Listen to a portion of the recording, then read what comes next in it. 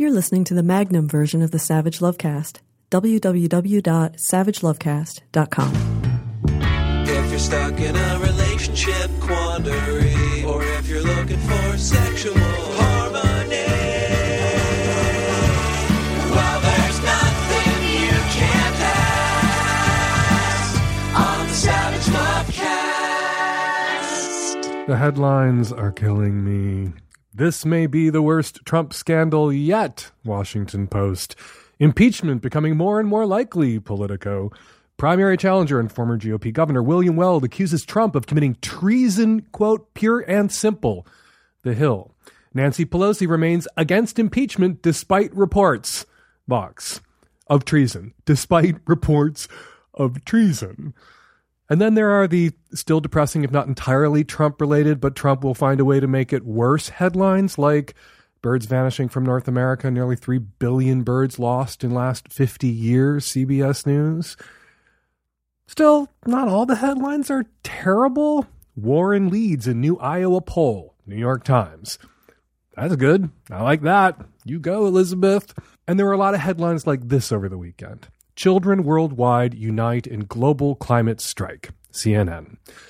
That was good. That was really, really good. The news about the climate strike and images from it were truly inspiring, but not quite restore your faith in humanity inspiring. As Greta Thunberg herself pointed out in her speech at the United Nations on yesterday, the very need for the climate strike is a bad sign, an indictment of world leaders and our political and economic systems. It's inspiring to see children marching all over the world, but it is depressing to think that they need to. It's a headline that, when you really start to think about it, makes you worry for humanity, doesn't restore your faith in humanity. But if you follow the news closely, like I do, there's always a headline that restores your faith in humanity, and I found mine in USA Today. Florida couple had sex in the back of a police car after arrests. Okay, there's nothing funny or faith in humanity restoring about drunk driving. Drunk drivers kill people, and never the right ones. But Megan Mondanaro and Seth Thomas weren't driving drunk at the time of their arrests. They were biking drunk. They were on bicycles, not motorcycles. So not technically a DUI, more of a BUI or a CUI, biking under the influence, cycling under the influence. So this Florida couple, and of course they're a Florida couple, this environmentally conscious Florida couple doing their part to cut greenhouse gas emissions by biking, they were really only a danger to themselves at the time the police spotted them biking erratically. They were, in fact, nearly hit by a car. So the cops pulled them over, smelled booze on them, placed them under arrest, put them in the back of a squad car, and when the cops were distracted impounding their bicycles, Megan and Seth seized the moment. Before the cops could react, Megan and Seth in the back of that cop car were naked and at it. All right, I love this story, and it was a tonic for 2 reasons. First, bragging rights. Megan and Seth will win, place, or show in every craziest place you've ever done it contest for the rest of their lives. Craziest place we've ever done it? Back of a squad car, under arrest. Top that motherfucker. And second, well, I love this story because I love the resilience of the human libido. However bad it gets, even at the worst moments of our lives, even when we're sitting in the back of a squad car under arrest for BUI, desire finds a way. Sex finds a way. Desire and sex and a willing partner in crime have the power to make our day brighter. And if you and your partner in crime make headlines, it has the power to brighten the day of a depressed news junkie sex advice podcaster on the other side of the country. So thank you, Megan and Seth, for the epic reach around. It was just what I needed. Oh, and Nancy, if you're listening, impeach the motherfucker already. All right, coming up on today's show, on the micro edition of the Savage Lovecast, tons of your Qs, lots of my As, and on the Magnum subscription edition of the Savage Lovecast that you can subscribe to at savagelovecast.com. The show is twice as long for subscribers, and there are no ads. Michael Seligman of Mob Queens, a fascinating new podcast about an unexamined chapter in queer history, joins us to talk about the show. All right, speaking of shows, Savage Love Live is coming to Chicago, Madison, and Minneapolis this week, Thursday at the Music Box Theater in Chicago, Friday at the Barrymore Theater in Madison, Wisconsin, and Saturday night in Minneapolis, Minnesota at the Pantages Theater. Stormy Daniels will be joining me in Minneapolis. Go to savagelovecast.com/events for more info and to get tickets. And now your calls. Hey, Dan. I'm a 25-year-old male, married for 5 years to a wife that is 31. We have 2 kids, the younger being 1.5 and the older being 4. Me and my wife disagree on several minor things, but our only major issue is we have around 2 or 3 arguments a year that can turn into yelling matches, where we say some pretty mean shit with or without the kids in earshot, and I hate it. Though our marriage is mostly good, this isn't the whole issue. The truth is I got married very young, after only knowing her for 6 months, thinking it's what I wanted in life. I don't have much free time due to work, and getting almost none to being in this full-time commitment to my family. And being so young, I feel like I'm missing out on many freedoms, not getting to do what I want when I am off work. On the other hand, I'm capable of being a good husband and a great dad, and honestly, my marriage isn't that bad. It's just not the type of life I want to lead. I know this sounds selfish, but now I know I don't want this type of commitment, and I don't think I ever will. And this isn't some drive to be young and dumb. I still love my kids and want to be in their life. I just don't like the principle of marriage. It's like we're each other's legal property, and I don't want that control over someone or someone to have that control over me. I feel like I'm just waiting on the next big fight to say enough is enough. I've had this feeling for a while now, and I'm tired of being on the fence. Should I just man the fuck up and endure my commitment, or should I follow my heart and work towards a divorce? I have a great relationship with my mother and father, and I feel like my kids are young enough now that the separation won't be as painful. But who knows if my marriage will stand the test of time with my feelings. Dan, what should I do? When there are young kids involved, I typically err on the side of staying together, but that's in the context of low stress, low conflict relationships where there is affection and there's a good partnership and the people enjoy each other and they enjoy parenting together and are able to acknowledge that perhaps the other things that they expected would be a part of the marriage, a strong romantic connection, affection, intimacy, sex, aren't there. But otherwise, if you can grieve those things and get past them and you can adjust your expectations so you're not always furiously angry that you aren't getting what you expected out of your marriage, that can work. And I sometimes encourage people in that circumstance to stay together. But if you're having knockdown, drag out, blow up fights 3 or 4 times a year where you say vicious things to your wife and she says vicious things to you in front of your young children, yeah, that's a high conflict, high stress relationship and probably one that needs to end. And if you know your own mind, and it sounds like you know your own mind, and it sounds like what you want, what you know yourself to want is out. So my hunch, my informed guess is that over time there will be more fights like this because consciously and subconsciously you want the fuck out of this relationship. And consciously or subconsciously, you're going to do everything in your power. And consciously or subconsciously, she knows it. She may want out too. And you or the both of you are going to sabotage the relationship and sabotage each other and have more and more of these fights in front of your children, which is going to harm them over time, do emotional damage to them over time, perhaps more emotional damage than will be inflicted on them by mom and dad working it the fuck out and divorcing and trying to have as amicable a partnership after the divorce as they possibly can. So yeah, you married too young. So did your wife. She was only 26 when you married. That seems pretty fucking young too. You were both young and dumb. You're grateful for those kids. You say you love your kids. I assume she loves those kids. Something good came out of this relationship. So it was good that you guys came together at the time in your life when you did. Otherwise, these 2 kids that you both adore would not exist. You should be able to come to some terms around that. Agree that good came from this, even if you 2 need to get the fuck away from each other for your sanity and for your kids' sanity. Hi, Dan, Nancy, and the tech-savvy at-risk youth. I am a 24-year-old listener in Chicago, and I am calling because I recently realized that I identify as being on the asexual spectrum. So sex was never really has been super pleasurable for me. Even oral or, fingering or anything. I'm heterosexual, by the way, so I have sex with men and I've had oral and PIV. And I don't really enjoy it. I'm never really in the mood to do it. And I think that if I went the rest of my life without having sex, it would be fine. And I realize I don't experience sexual desire in the way that many other people do, and that's okay. I'm really okay with that.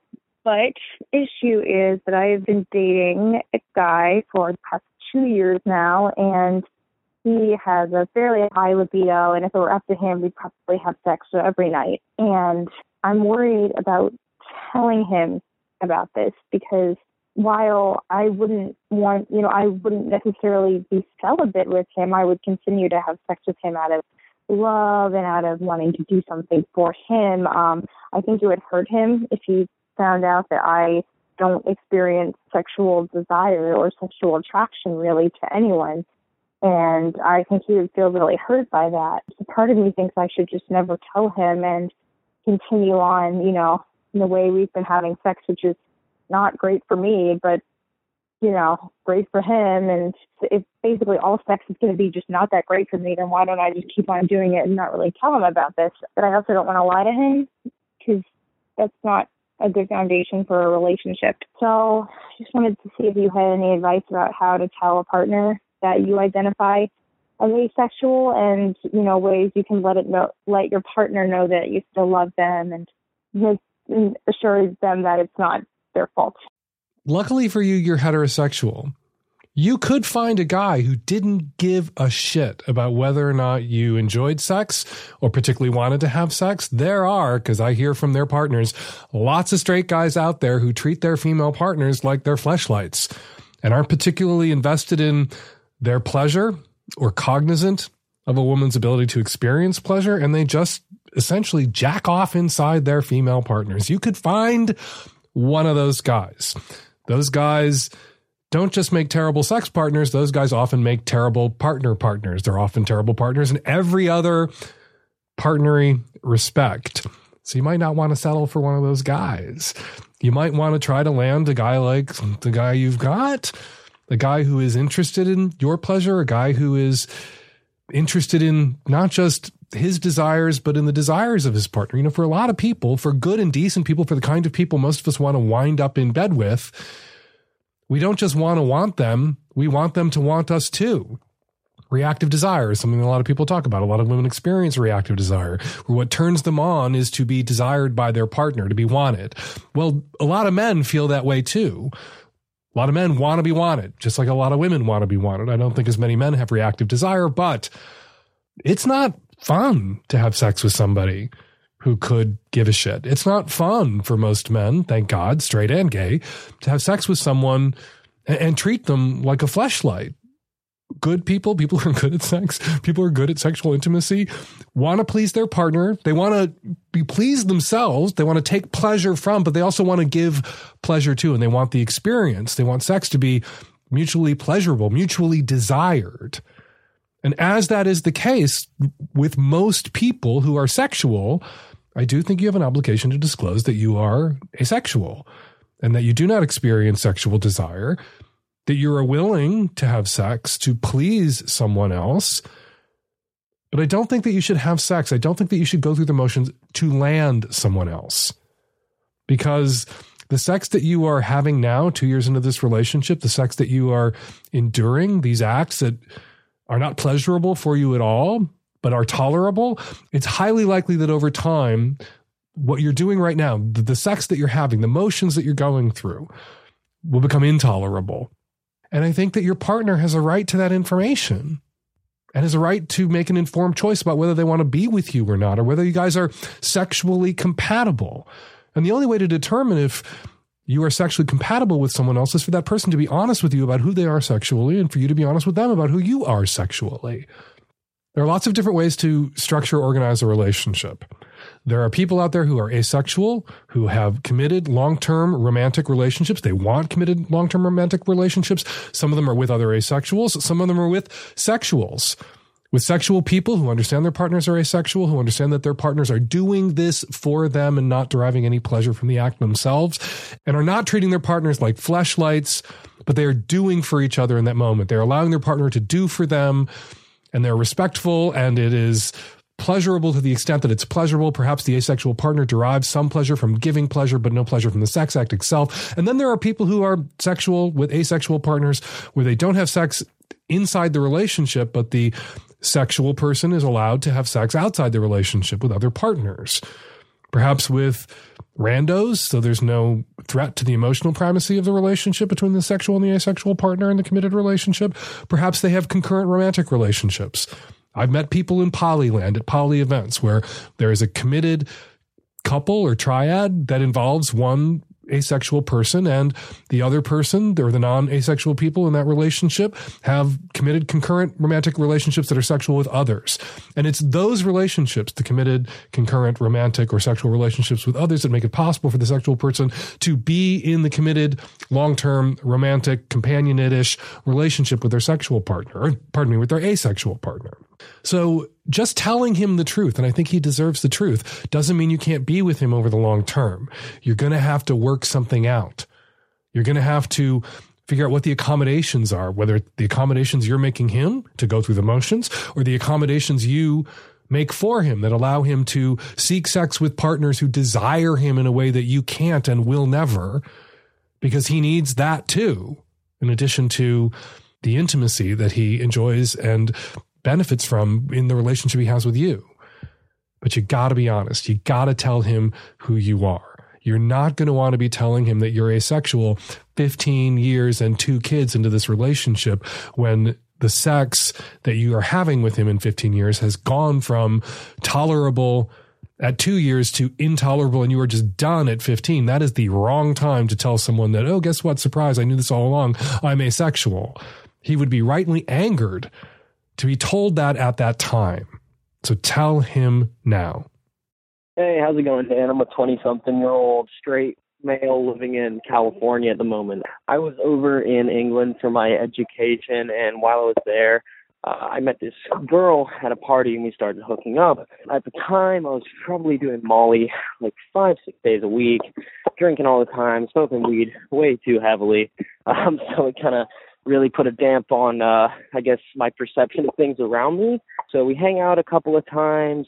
I end up hooking up with her again at her house, and after we have sex, she asked me if I noticed her disability, and I'm kind of in a drug-induced stupor, and I said no, and she proceeds to pull out one of her hands, which only has 2 fingers on it. Now, this isn't a problem. I really didn't care. I honestly didn't notice, but I always thought this was just kind of a one-night stand thing, so I left and never contacted her. But now that I'm a bit older, I feel like she may feel that the reason I didn't contact her was because of her disability, whenever it was really I was just looking for someone to kind of spend the night with. So I was wondering if it's something that I should maybe reach out. We're still Facebook friends and say, listen, I apologize, or if it's just, too little too late. And she might have even thought of it the same way I did, but any advice would be great. I'm having a hard time putting myself in this woman's shoes and trying to figure out what would be worse. Hearing from you and being told that, hey, it wasn't that you only had 2 fingers on one of your hands that I never saw you again. It was that I wasn't interested in seeing you again. Even if you had 20 fingers on one hand, I wasn't interested in seeing you again. I only wanted a one-night thing. And so that's why you didn't hear from me again. It wasn't about your disability. So don't blame your disability. Blame everything else about your personality or your looks, because I wasn't interested in you. Fingers notwithstanding, or lack of 3 fingers on one hand notwithstanding. So would that be the worst thing, or would it be worse to always be attributing to my fingers or my lack of fingers, to my disability, the disappearance of you and any other guy who only was interested in a one-night stand? You say you're friends on Facebook still, so you still have this connection to this person. How do they seem? How do they come across on Facebook? Are they upfront and out there about their disability? Do they hide it? Does it seem like a shameful secret? I guess not, because she drew your attention to it in a kind of ballsy, confrontational, aggressive way in the moment. So it may not pain her to have a conversation all these years later when you're like, hey, it wasn't your hand, it was you. Or it was me. I was all strung out on drugs and was only interested in temporary connections, and I've kind of felt bad ever since. And are you then asking her for absolution? And is this about making you feel better? Or is it about making her feel better? Because the rejection wasn't about her disability. The rejection was about circumstance and the place you were at in your life. And PSA, the more you know, kids, please don't do Molly 5 or 6 times a week and get drunk all the time on Molly. Please don't mix ecstasy and alcohol. You could die, and too much of a good thing is way too much of a thing. If you find a drug that you really enjoy, you should do it every once in a great while. Otherwise, you're going to ruin that drug for yourself. If you take ecstasy once and you have some sort of transcendent experience, if you take ecstasy 5 or 6 times a week, you're going to end up taking ecstasy just to feel like it's a fucking average Tuesday, and you're going to ruin ecstasy for yourself. If you like ecstasy that one time you did it, you should do ecstasy every few years, not every few hours. The more you know about making ecstasy still good for you all those years later. Preserve and protect and defend ecstasy from your propensity to abuse it. Anyway, that's a long digression. I'm still wrestling with what to tell you, caller, about what to do here. I would leave it alone. I think you should leave it the fuck alone. You haven't heard from her, your Facebook friends. She's never asked. It's never come up. She obviously wasn't so pained by your disappearance that she felt like she had to reach out for an answer. If you get the sense from how she comports herself online that she's really struggling with her disability and how it impacts her relationships, and you worry that she may have become more insecure over time and more shut down because of it, and perceived rejection, your disappearance, which you may have attributed to her disability, may have fed into that. You might want to then reach out and say, hey, it wasn't that. It was everything else. It was where I was. And it was what I wanted at the time, which was just a one-night thing. And it wasn't a rejection of you based on your disability. And it might help her to hear that. Maybe you could say that. But again, I'm really torn. I'm really struggling. And maybe I should kick this to my listeners out there who have disabilities. If you have a one-night stand with someone and you never hear from them again, are you likely to attribute that kind of rejection to your disability? And it might help you to hear it wasn't tied to your disability?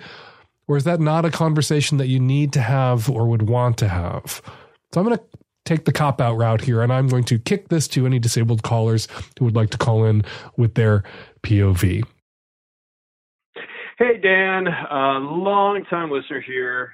Straight, cis-het part of my partner is female. We are happily married.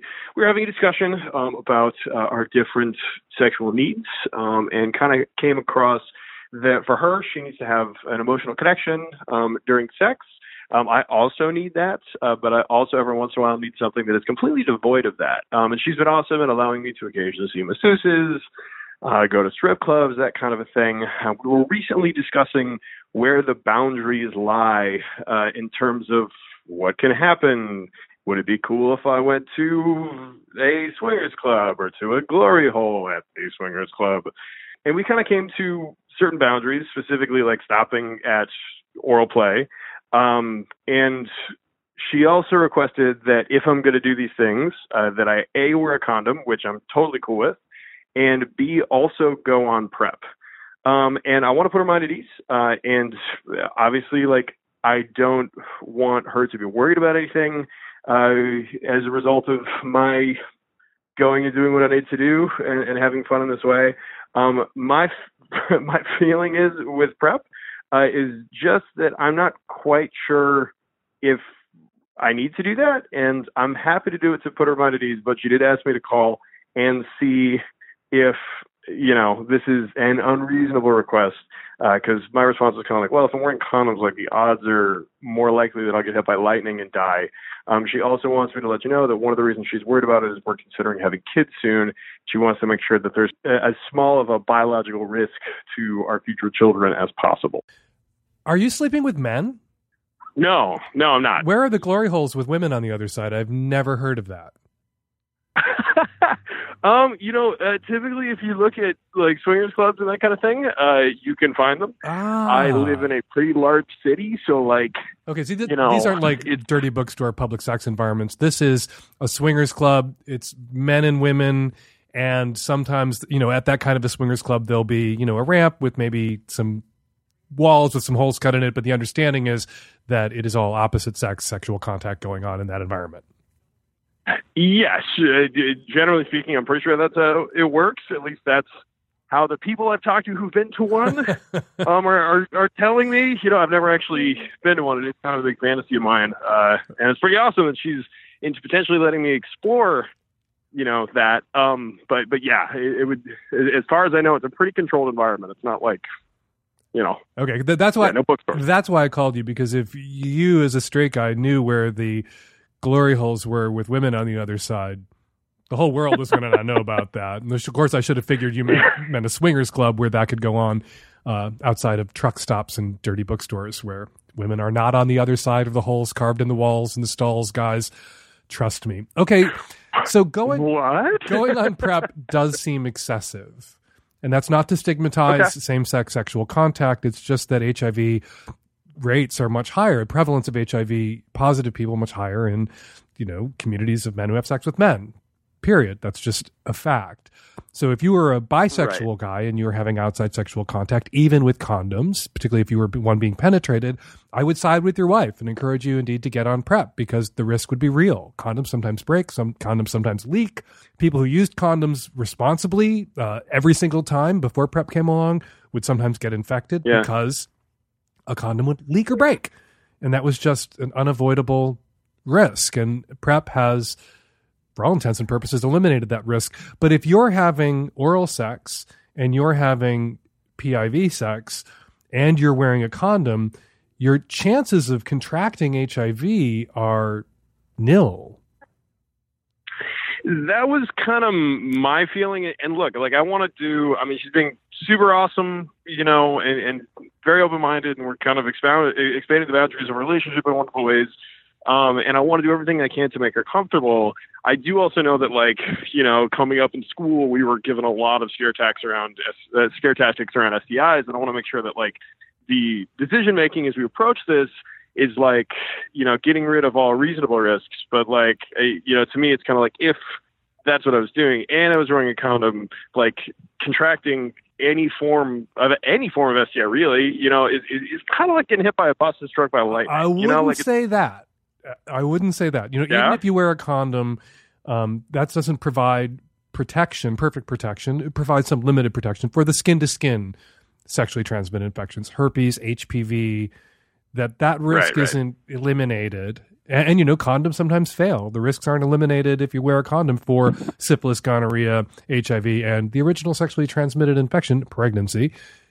Not eliminated, but minimized to a great extent, particularly if you're using a condom correctly and effectively. Everybody, please go to Planned Parenthood. Read what they have to say about using a condom correctly. A lot of people put them on incorrectly. When we talk about condoms leaking, it's because people will ejaculate, men will ejaculate, or women will ejaculate if the woman has a penis, and then they will keep thrusting while they're wearing the condom that they've ejaculated into because their partner hasn't climaxed yet and their partner would like them to keep thrusting.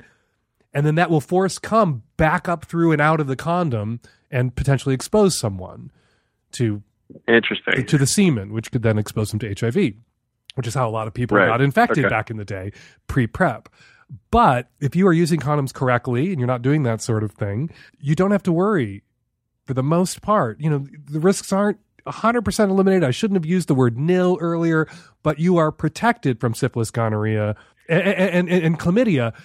And the protection that PrEP would give you in that circumstance, it's really overkill. It's protection for something that you're pretty much not at risk of contracting in that circumstance. Right. And so, and PrEP, of course, as I hope everybody knows now, does not protect you from syphilis, gonorrhea, chlamydia, herpes, HPV.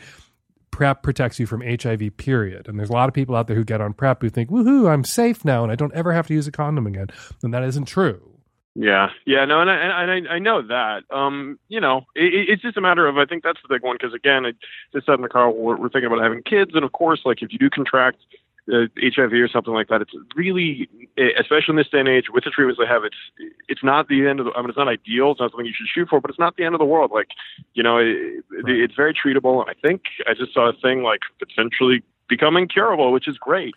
They've cured They've cured two people for all the efforts of the last 40 years, and the process of the cure is very difficult and protracted, and not easily replicated. Right. Anybody who's out there who heard us talking about a cure for HIV, Google it, read the stories that have been written. No. It's a part of the conversation, and you're right. It is a part of the conversation. It's a very hopeful sign, and in science and researchers are diligently working on curing everyone. And fingers crossed. And I'll burst into tears the day that actually happens. We're not quite there yet. It's just that when you talk about mitigating your risks, you want to be rational about mitigating your risks. And, using condoms religiously and correctly is going to mitigate the risks you're actually running having opposite sex under the circumstances that you described. And going on PrEP would be overkill, I think. But if that's your wife's requirement, even if it is slightly irrational, if that's what she requires for you to have this permission, you may have to talk to your physician. You may have to do it to assuage her not entirely rational fears. Female to male transmission of HIV is a thing that has happened, is a thing that could happen. Right. It is highly unlikely, particularly if you are using a condom, even for oral sex. Okay. Yeah, and that makes sense. Okay, cool. Thank you. And that's kind of where I was coming at. Is that like maybe I just might end up doing it just because, again, she's being awesome and I want to make her feel as safe as possible on this. But I thank you for the information that, like, yeah, this is, in terms of risks, there are other risks to worry about long before this. Like, this is probably not a risk or very, very, very premium. And how often and how impulsive do you plan to be? Like, you going to a big swingers event to get your freak on, is that something you would plan like 6 months in advance, or is that something on like a Friday night you would hear about it and head to? Right now we're still kind of exploring that. I mean, like my thought would be is that, like, I don't know, like I was a lot more promiscuous than she was in my younger life. And I think it's just kind of a holdover of, like, there's part of me that still really likes the sense of that. And so, like, I think that it wouldn't be very often, once every couple months, if that. You should also talk to your doctor then. If, for your wife's peace of mind, you're going to wear a belt and suspenders and use condoms and get on PrEP, if you know that this is, a party you're going to look forward to months in advance, that there's this event and some friends are going and you're going to go to, or, there's this big swingers retreat coming up and you'd like to go to that.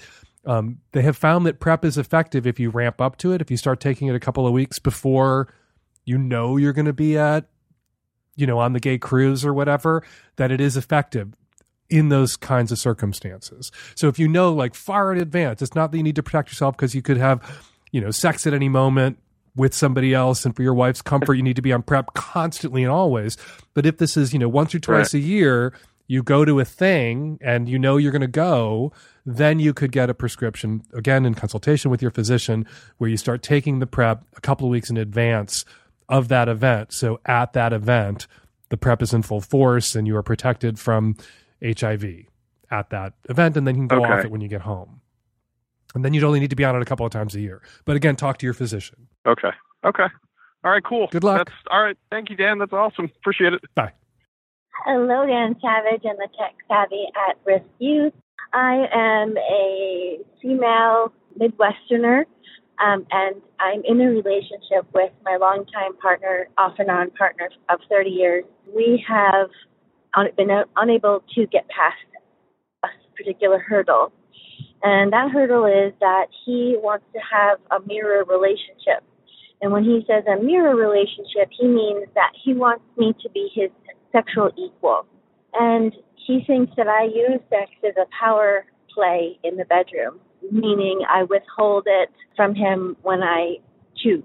And I try to get through to him that some days I just don't want to have sex, and I like having sex when I want to have sex, and not just for function, or as like we used to say, blowing your nose. That's what masturbating's for. And I just sometimes feel like a blow-up doll. And he thinks that if two people love each other and are right for each other, then they should want to have sex with each other every day. And I fight back with him a little bit, or push back, not fight back, but push back about that, because I feel like he's keeping track or keeping score, or a tally mark up on the headboard, like how many times a day. The thing is that it comes out in the wash. Some days I want to have sex 4 times, 6 times, or whatever. And the other days I might want to have sex 0 times. And he's just not okay with that. He thinks that if I really, really loved him and really wanted to be in a relationship with him, then I would want to be with him physically, intimately, like penis and vagina, intimately every day. Please help. We just can't seem to get past this this place. And I want to have sex organically and naturally and not feel like it's got to be a check mark on the headboard. Help. On again, off again relationship, you say? Well, I vote for off again. You shouldn't have sex more than you want to have sex. That's not withholding. That's your right to be sexual at the moments you wish to be sexual. He's essentially accusing you of manipulating him somehow, withholding sex from him for some reason that he didn't state. But what's actually going on is he's manipulating you with guilt trips into having sex at times when PIV sex, when you don't want to have PIV sex. And it doesn't sound like you never want to have PIV sex. Sometimes you want to have the sex that he wants to have 4 times in a day and it evens out. That's a relationship. That's a long-term sexual relationship. 2 people are not always on the same page. This idea that there are mirror relationships where the 2 people in it are always in the same frame of mind, on the same page, wanting sex at the exact same time, those relationships do not exist. I don't know where he got that into his head. I've been running my mouth about sex and relationships for 30 years myself, on again, off again, but mostly on all the time. I've never heard that expression. I've never heard the phrase mirror relationship. It's bullshit. He's making it up to manipulate you into being his sex doll, just like you said, into having sex whenever he wants it on his schedule. Yeah, no. Don't argue with him. Don't reason with him. Tell him it's off again and off permanently and forever. If he can't stop guilt tripping you like this, manipulating you like this with this bullshit, it is selfish. It is unloving. It is not what you want from a sexual partner. It's not what you deserve from a sexual partner, and you deserve better than this sexual partner. Hey, Dan. I'm a bi-female in my late 20s living in California. I'm in an amazing open poly relationship with my girlfriend of 1.5 years. Our relationship is great. I even have a friendship with her wife and their 6-month-old baby. The only time things get sour is if I mention I have a date or want to see someone else. Our agreement is complete transparency. I'll ask her if she's okay with me to go out on a date or a hangout with a potential date so that she knows what's going on. Honestly, I would prefer to have a DADT agreement, mainly because of how she acts every time I try to date. I tried for a little while to not date or see other people because it always results in a fight or an argument. Her reasoning is that I, quote, date my friends, and that doesn't sit well with her. I think that's because that's not how she likes to date. And I do. I like to befriend someone before knowing if I'd want to take the next level with them or not. She also has a big fear of me leaving her for someone else. I reassured her multiple times that I won't leave her and I just want to casually date and that I'm not seeking a secondary LTR. She is my primary and I am her secondary. And as she stated in the past, in her perfect world, she would date her and her wife and we would not date anybody else. But I've expressed multiple times that that's not what I want. I've wanted to call you so many times with this exact issue before, but I try to talk to her first and we try to work it out. But I'm running out of options. I love my relationship with my girlfriend, but I'm tired of always getting caught in this trap of giving her anxiety, making her feel nauseous or making me feel bad when I want to go see for someone else. For example, her saying things like, why are you going to his house after blank if you were already complaining about being tired? Ever since we started dating, I have not been sexual with anyone else aside from kissing on a date. But far down the road, I would like to be. But I can't even try to date without giving her massive anxiety, and I don't want to imagine trying to do anything beyond that. I don't want to be monogamous. I don't want to give up my raising relationship, but I can't keep going in circles over and over again. I need some help because I feel like I've tried almost everything. Please help, Dan. When someone pushes you constantly into reassuring them that you would never break up with them, you know what you need to say every once in a while? I might break up with you. You might break up with me. You don't want to feel like you've doubled and tripled and quadrupled down on these reassurances that I would never possibly leave you. I'll never leave you. Often when people are insecure about their relationships, they demand this from their partner. And their partners give it to them over and over and over again. And then when the time comes that you really need to end the relationship, you hesitate because you don't want to be a liar. You don't want to feel self-conscious about all those times you reassured your partner at their insistence to keep the peace that you would never leave them and never break up with them. You can say to someone, I don't want to break up with you. I hope we never break up. But it is a bad idea, generally, to reassure someone that you would never leave them, because you might then hesitate to leave them when you need to. You don't need help. You need to push. You need to push to do what I think you know you need to do, which is end this fucking relationship. You are not out of options. You can break up, and you should break up with your girlfriend of 1 year, because you don't want what she wants and she doesn't want what you want, which means even if you have a great sexual connection, relationship-wise, you two are incompatible. She has told you that what she wants, and she is going to pressure and guilt you into giving it to her, is an exclusive relationship, just you and her wife, a closed triad. You are not interested in that relationship model. You don't want to be monogamous. Over the last year, you have been monogamous. She has successfully manipulated you through the drama and tears and guilt trips and anxiety and pressure into the monogamous relationship that you said that you don't want to be in. You have one card to play here, which is leaving, saying, I'm sorry, I love you. We had a great time. It was a great connection. The year I spent with you, I learned a lot about myself, but it's over. And one of the things you learned about yourself with this woman is not to put up with this kind of shit in the future. Make it clear to anyone else that you date. You're not monogamous. You're polyamorous. And you're demisexual, which means that the other people you have sex with, you have to get to know them first. And you're going to have relationships with other people. And if they're not interested in that, then they're not interested in you. And you shouldn't be interested in them. Hey, Dan and Nancy and the tech-savvy at-risk kids. I have been exploring my sexuality this year. I am a 28-year-old bisexual woman living in California, and I noticed I have this really specific kink for, I guess, like domesticity. I really have this fantasy, specifically when I'm dating men, for like cooking for them and cleaning and then like pleasuring them sexually afterwards. So I guess I'm just kind of wondering, like, is there a name for this? Are there other people that are into this specific kink? I guess it would be kind of like a flavor of S&M. But I just feel like S&M is such a like catch-all term, and there are so many things underneath it. So I'm just kind of wondering if there are communities around this or other people that I can talk to that are also into this kink.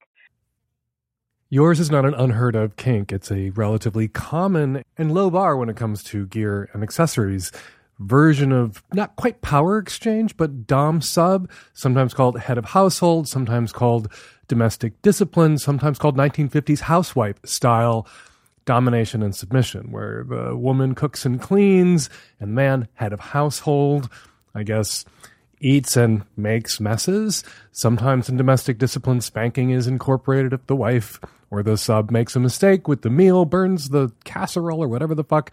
She may get a spanking from the head of household, from her dominant husband. She may be domestically disciplined.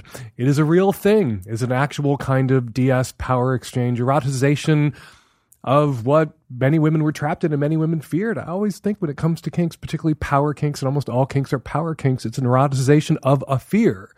And the role that you now fantasize about entering into, of your own free will, of occupying, is the role that women were condemned to for centuries and had no choice about playing. And now you get to play with it. Now you get to adopt this role in service of a man that you want to service, that it turns you on to service in this way. And that is, I think, infinitely preferable to when all women were condemned, whether they liked it or not, enjoyed it or not, got off on it or not, to this kind of quote-unquote domestic discipline.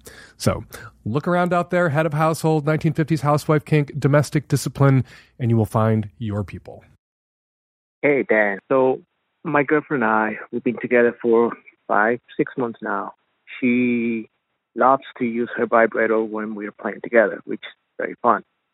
She complains that her vibrator not that good, and well, I wanted to surprise with one, getting one for her. I'm not sure which one will be the best, something that we can use, something that she will really enjoy while we play together. So I'm kind of like asking you or open it up to like everybody else out there to to see if they can give me suggestions on what will be the best vibrator that I can get my girlfriend as a gift, surprise. So we can both enjoy it and, we can help her reach that orgasm that she always likes to get. You can't go wrong with a powerful wand vibrator, sort of the Cadillac GM of vibrators, the Hitachi magic wand. You can get one that plugs into the wall if there's an outlet near enough the bed, or you can get a battery-powered one, and there are different kinds of sort of Hitachi magic wand style vibrators out there. But the best vibrator would be the one that your girlfriend picks out with you on a visit to a woman-owned sex-positive sex toy store, where she can hold one in her hand, where she can test it against herself, where she can make the choice. You're still giving it to her as a gift. You're still taking her out. You're still buying it for her. If there's not a woman-owned sex-positive sex toy shop anywhere near you, get online, visit one, Smitten Kitten, She Bop the Shop, grand opening. There are lots of woman-owned sex toy shops out there that have an online presence, and you can shop for one together. You won't be able to hold it in your hand. She won't be able to hold it in her hand. She won't be able to test it out against her wrist. But you should still let her have a little agency and choice when you're picking out her next vibrator, not for her, but with her. Dear Dan, Nancy, and the tech-savvy at-risk youth, I'm calling from Canada on behalf of my friend who is struggling with a wedding problem. My friend, we'll call her Samantha, is 27, just became a doctor, and wants to start a family in the traditional sense. All her friends are getting married. She went to literally 8 weddings this summer, so needless to say, she's anxiously waiting for her boyfriend, we'll call him Dale, to pop the question. They've been together for 8 years. They do want marriage and children, but apparently he just doesn't feel ready. He's somewhat open to discussing her anxiety with her, but feels pressured by the prospect and so shuts down the conversation pretty quickly. Samantha is hurting because of this, and while she has enough on her plate with the medical practice, she can't help but feel like she's losing time. She's ready to start a family and wants to celebrate their love, and Dale is giving no indication of when that might happen, but says he does want this future with her. Should she stick it out until 30? How can she feel assured that she is with the right guy? Should they go to therapy if he's having trouble discussing it and she's suffering? How do you cultivate patience while being clear about your needs? I wasn't sure what to tell her. Where I live, no one gets married, but they do make babies like it's their job. I did tell her I'd ask you. You've helped my dad in the 80s, and now us millennials. Your wisdom is ageless, Dan. Thank you for all that you do. Did I blow your dad in the 80s or something? Because I didn't have an advice column or an advice podcast in the 80s, so if I helped your dad out in the 80s, it must have been in person, face-to-face, or face-to-crotch. All right, let's talk about Samantha. Look, I hate to be the bearer of bad news, but if her boyfriend of 8 years, this person that she's been with since she was a teenager, doesn't want to marry her yet or now, he's never going to want to marry her ever. The reason he shuts down this conversation, Samantha should assume the reason that he shuts down this conversation is that he doesn't want to tell her what she obviously doesn't want to hear, which is that he doesn't want the same things that she wants. He doesn't want marriage. He doesn't want to start a family. Not now, and probably not ever, at least not with her. So why is he still in a relationship? Inertia is a powerful force. These are the assumptions that I think Samantha has to operate under.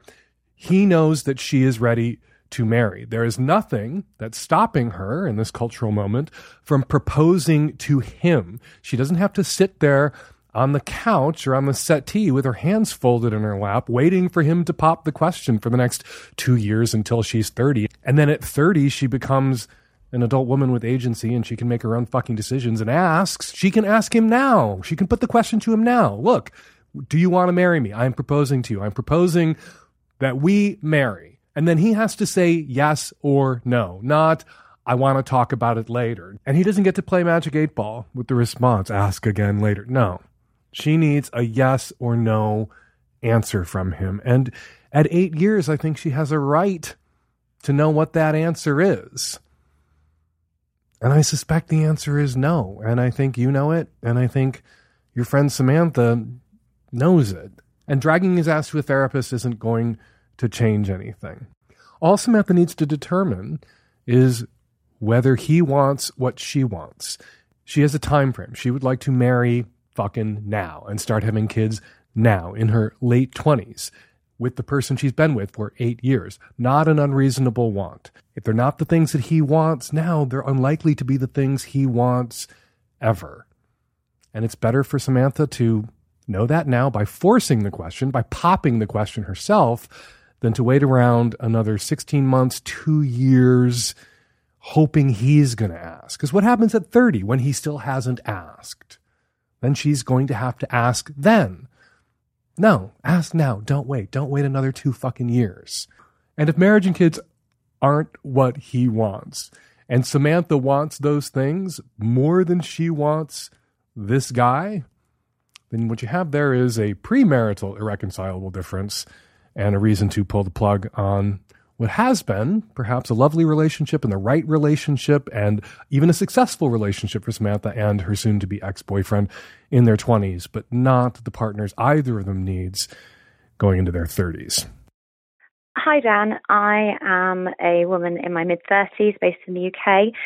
A couple of years ago, I had a broken engagement. My ex-fiancé later said that he proposed to me to see if he loved me or not. So, classy guy.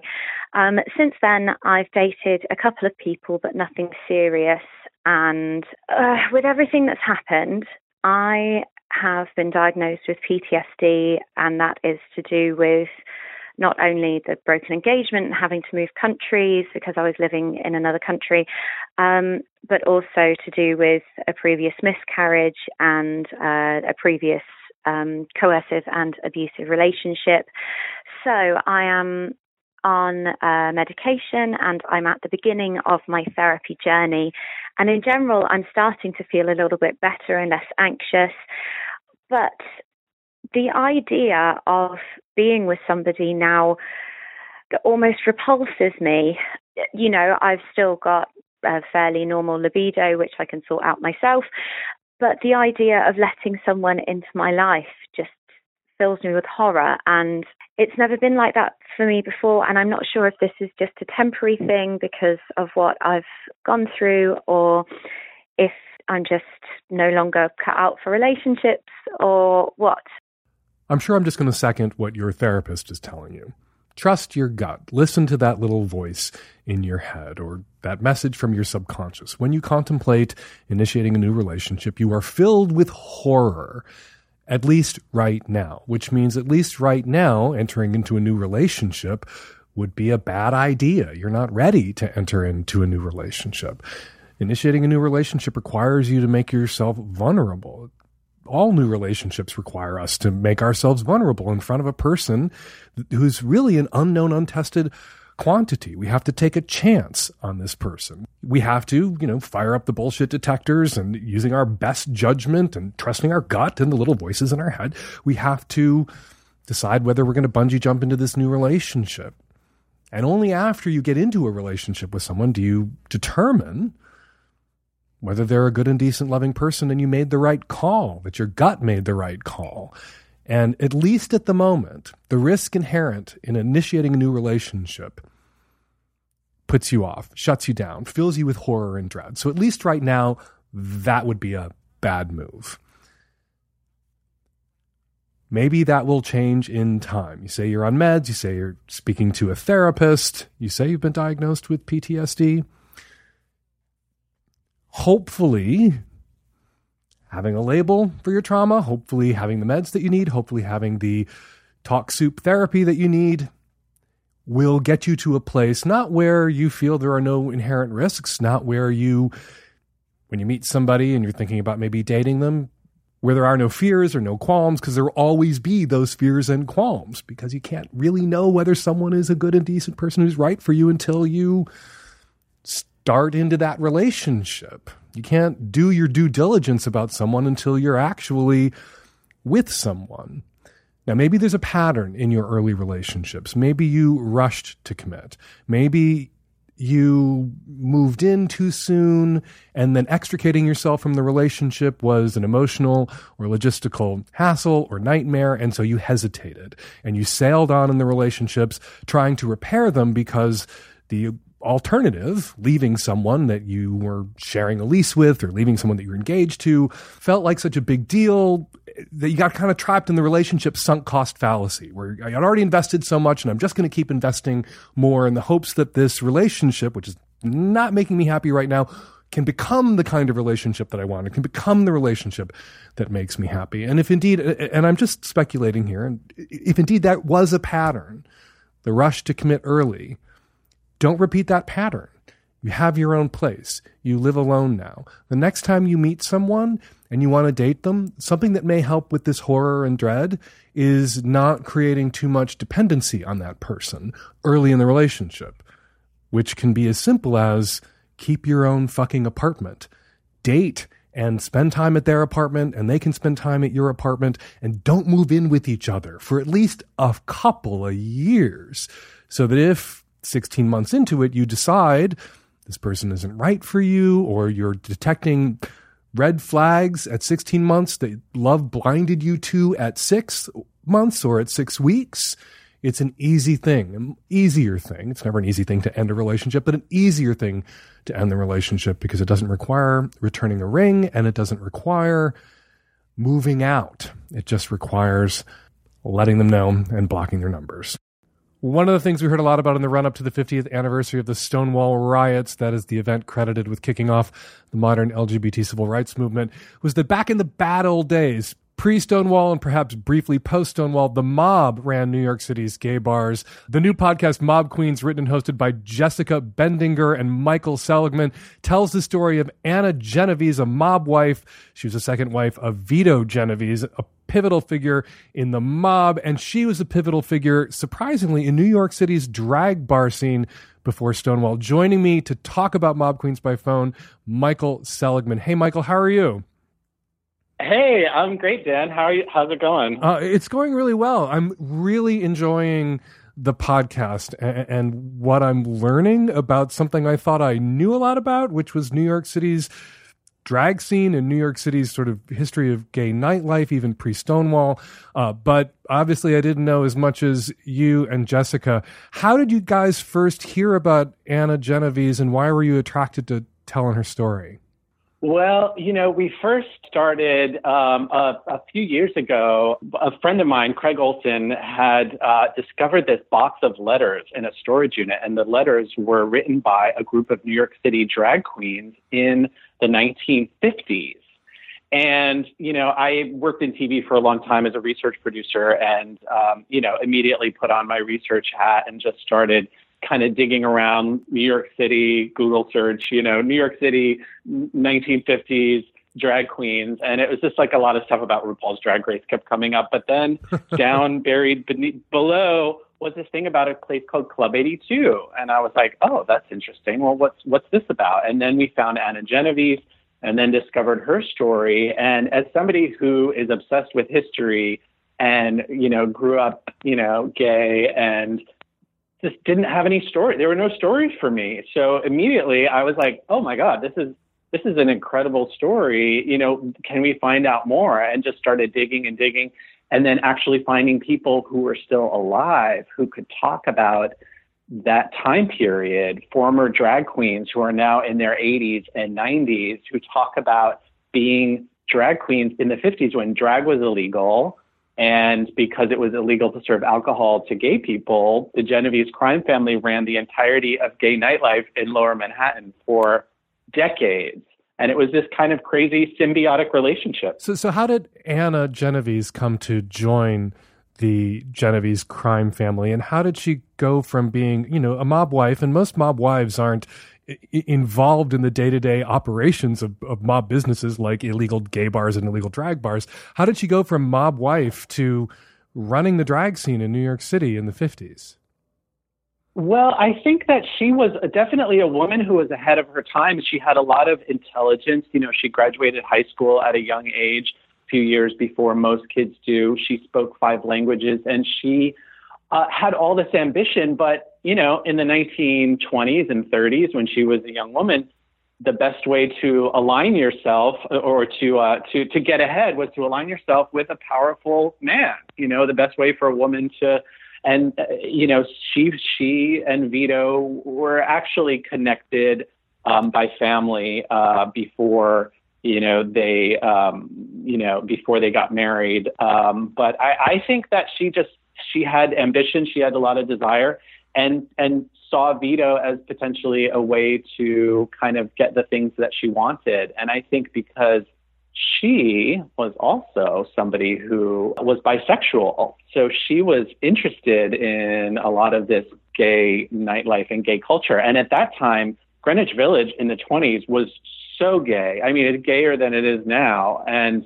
there were more lesbian bars back then than there were gay bars. And so I think she was just kind of in the mix and was smart and ambitious and figured out a way that, hey, I can make money by doing these sort of semi-illicit things, now, i.e. running gay bars and drag bars. One of the interesting and darker places the show goes early in the first season is that Anna and Vito were both married to other people when they met, and conveniently, both of their spouses came to not untimely ends, timely ends, that you guys believe they may have murdered both their spouses so they could be together?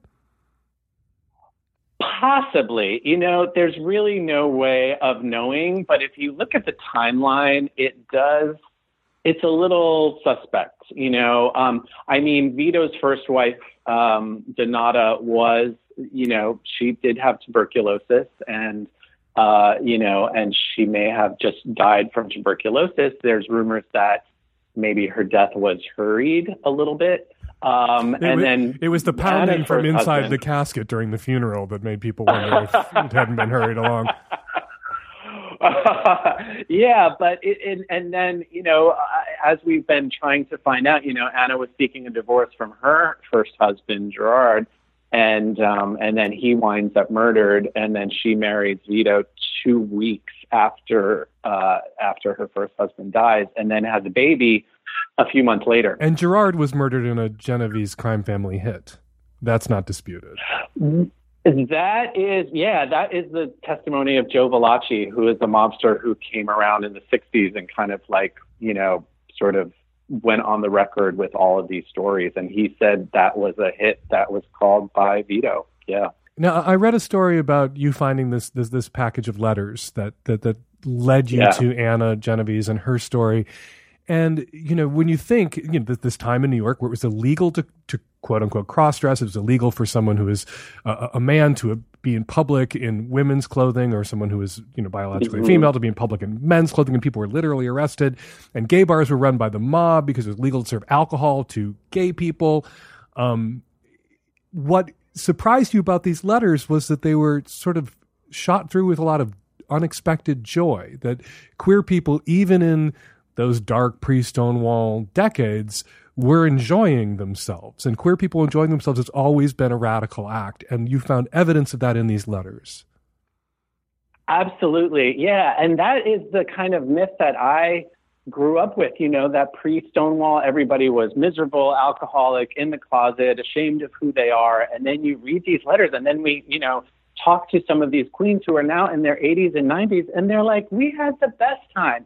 They knew the edges of where they could kind of operate, and they pushed the limits just as far as they possibly could, without getting arrested, but the joy that they had, the kind of buoyancy that you hear about in these stories and in these letters, is they're well-adjusted. They know who they are.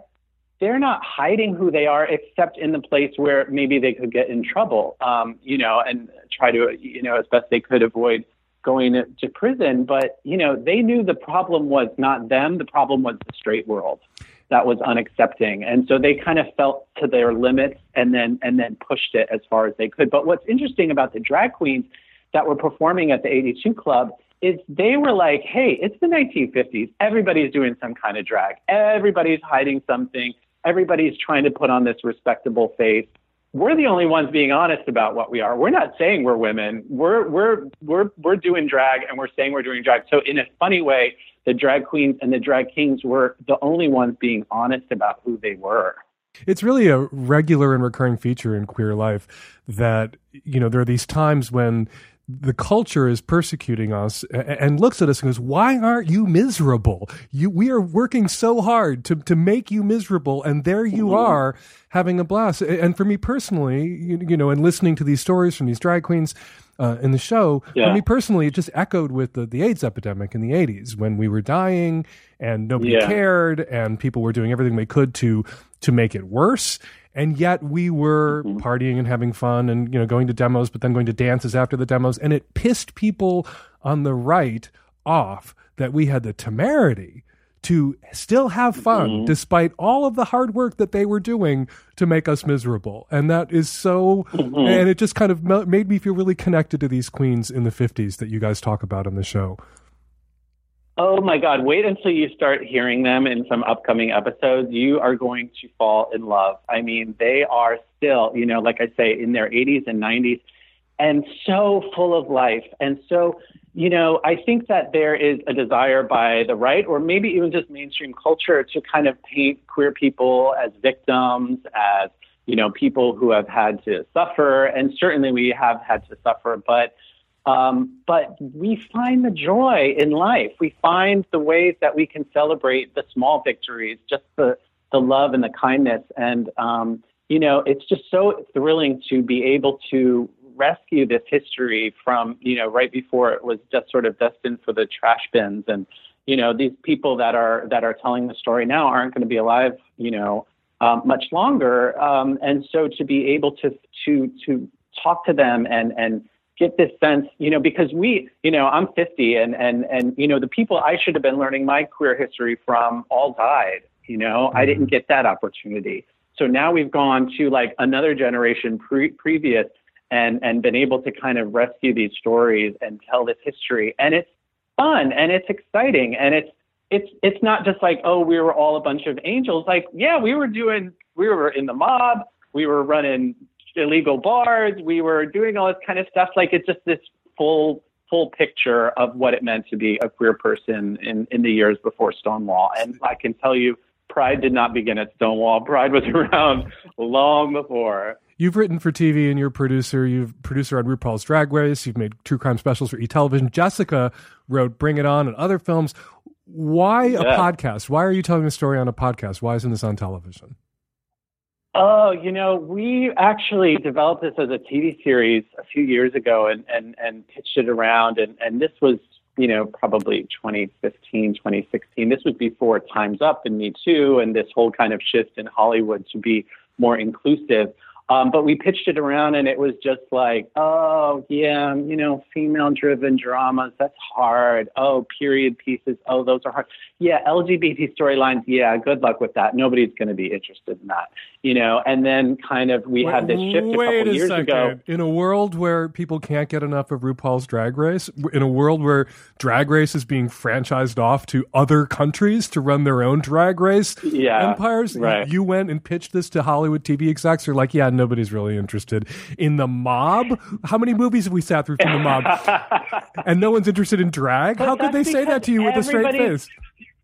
With a literally straight face, they said that to you. Of view. With it is a literal straight face that was said, exactly. But yeah, I think that it was just in terms of, you know, like, how are we going to sell this? How are we, you know, America's not ready for this. And by the way, at the time, you know, RuPaul's Drag Race was still on Logo. It wasn't winning Emmys, you know, it was still this kind of underground thing. You know, it's just last year, I think, it's the first time that the show won, you know, best reality show. And it had been on the air for 10 years, you know. And so I think that there's been this culture shift.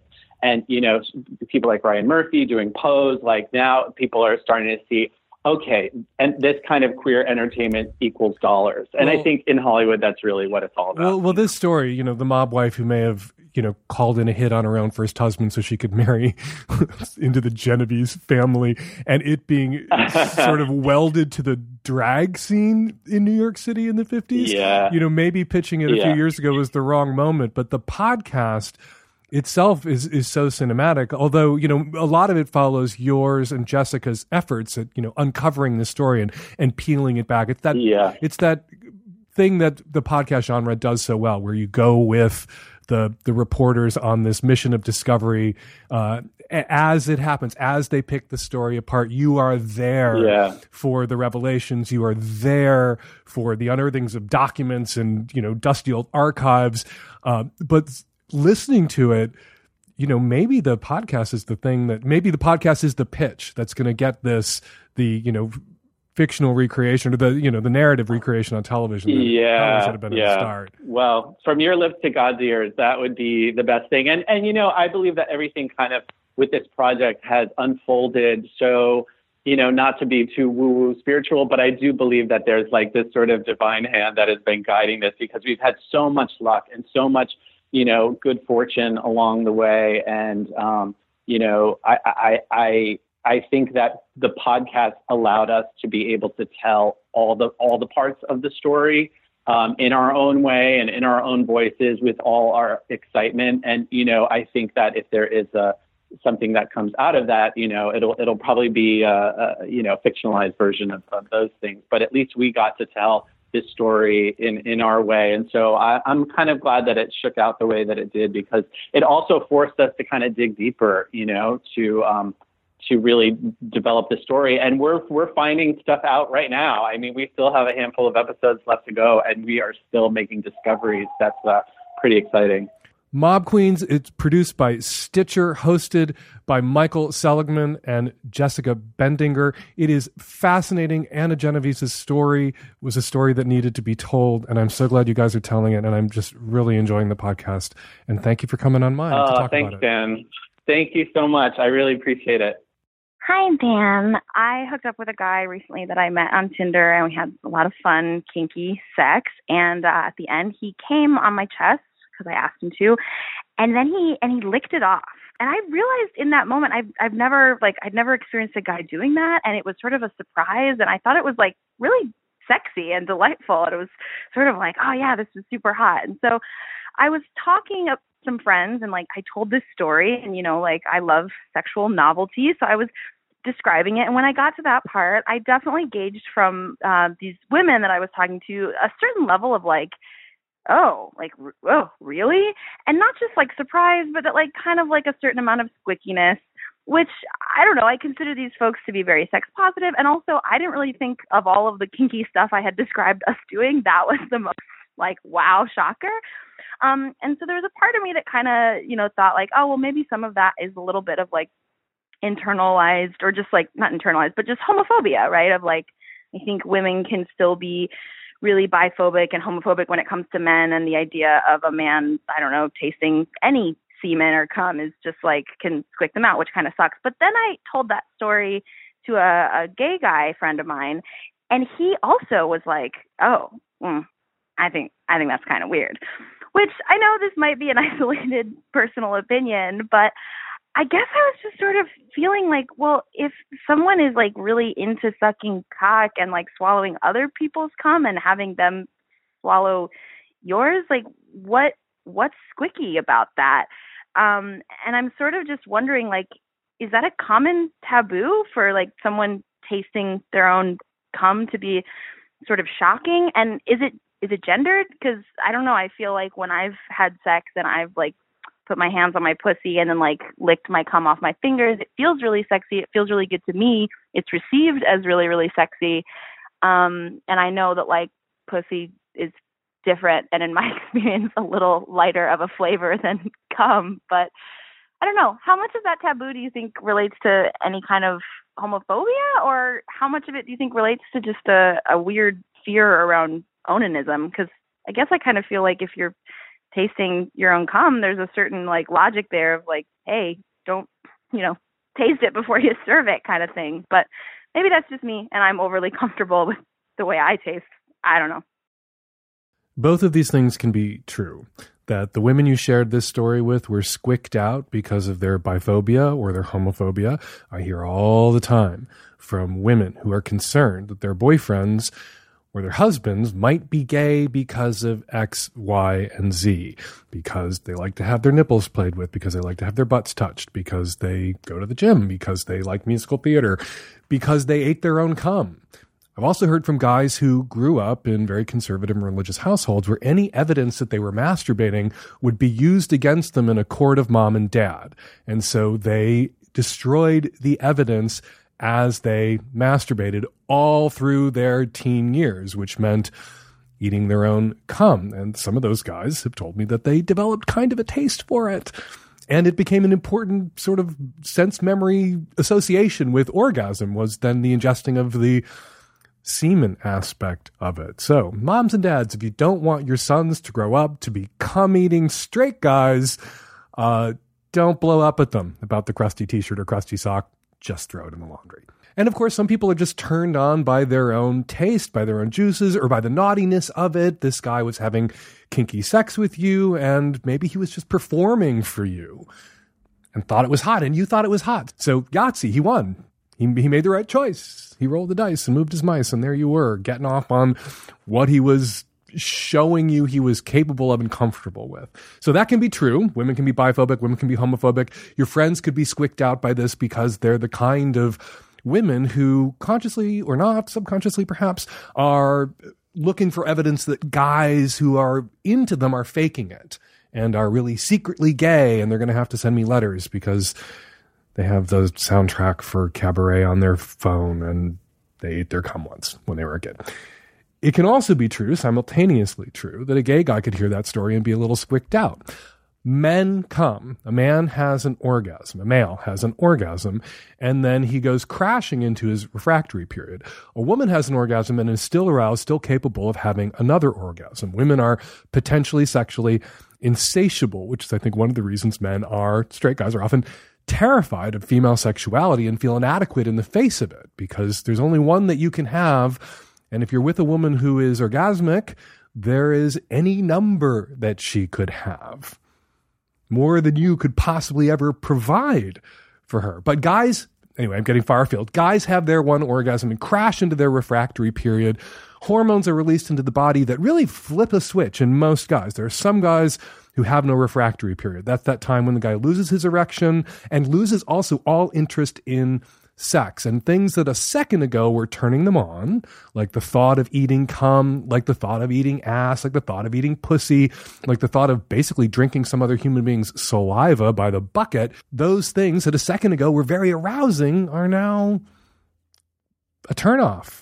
The disgust thing creeps back in. And so your gay friend, your gay male friend, hearing about a guy who ate his cum right after he ejaculated is probably projecting himself into that experience, into that scenario, and imagining himself in that moment, and he would be turned off at the thought of eating his own cum. I have been with plenty of guys who thought it was hot to eat their own cum or be forced to eat their own cum after they ejaculated.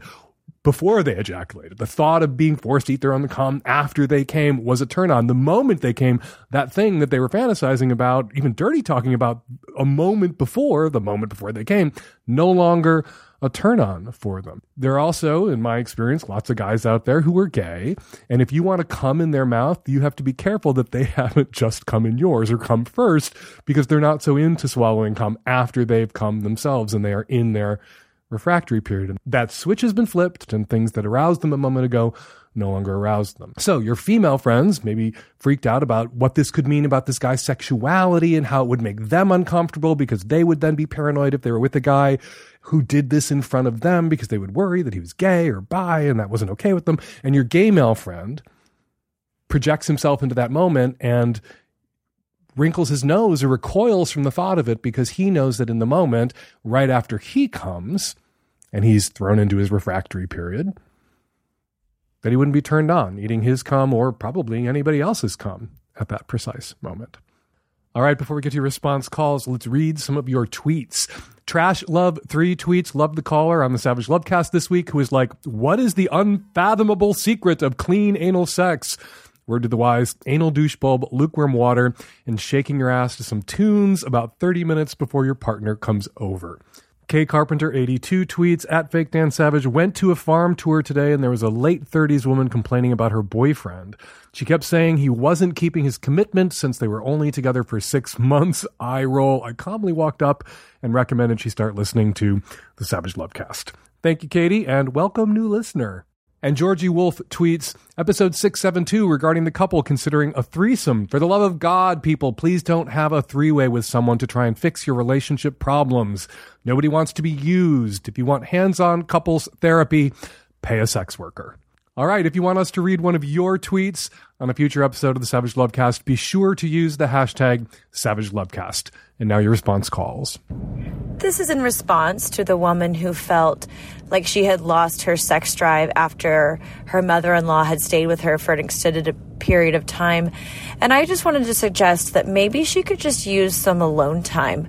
I personally have the ideal in-laws. They are fun and respectful and accepting, and I'm really, really grateful for my relationship with them. But whenever they come and stay with us for an extended period of time, I tend to find myself, even subconsciously, running out of energy just based on, I want to impress them and make them feel like their son is in a safe, great space with me. And so it takes a lot of extra socializing energy out of me.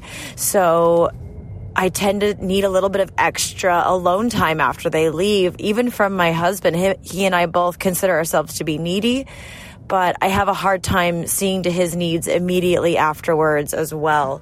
So maybe it's not that you're skeezed out by him. Maybe it's just that anybody who has any kind of need from you is making you kind of push them away. So, maybe just spend some time alone and then eventually, like Dan said, get high and bone. Hey, Dan. I'm calling to respond to the caller in episode number 673, whose father was recently diagnosed with cancer.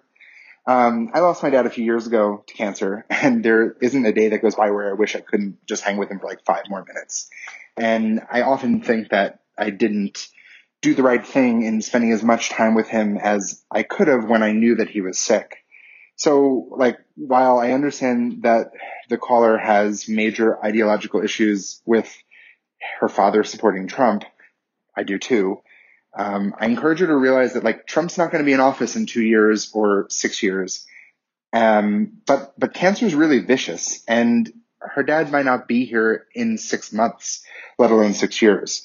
So I just wanted to call to encourage her to really have a deep look and make sure that she's not going to regret not being able to be a part of his life. Not everybody wins their battle against cancer. So I hope that she considers it deeply, and I wish them all the best of luck.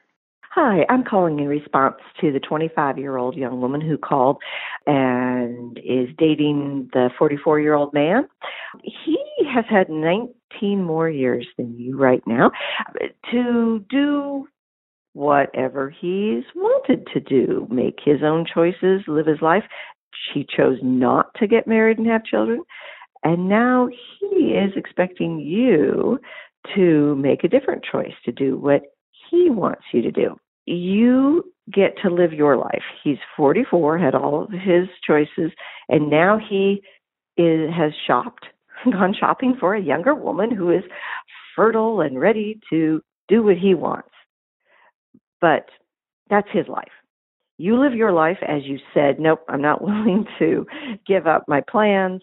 Yeah, don't, honey, don't. You live your life. And we're going to leave it there. 206-302-2064 is the number here at the Savage Lovecast. If you want to record a question or a comment for a future show, give us a buzz, 206-302-2064. My Dirty Little Porn Film Festival Hump will be in Missoula, Montana on Wednesday, Thursday, and Friday night. Go to humpfilmfest.com to get tickets. And again, we're doing Savage Love Live in Chicago, Madison, and Minneapolis this week. Go to savagelovecast.com/events to get tickets to our live shows. Follow me on Twitter at FakeDanSavage. Follow Mob Queens on Twitter at MobQueensPod. The Savage Lovecast is produced every week by Nancy Hartunian and me and the tech-savvy at-risk youth and Nancy. We'll be back at you next week with an installment of the Savage Lovecast. Thanks for downloading.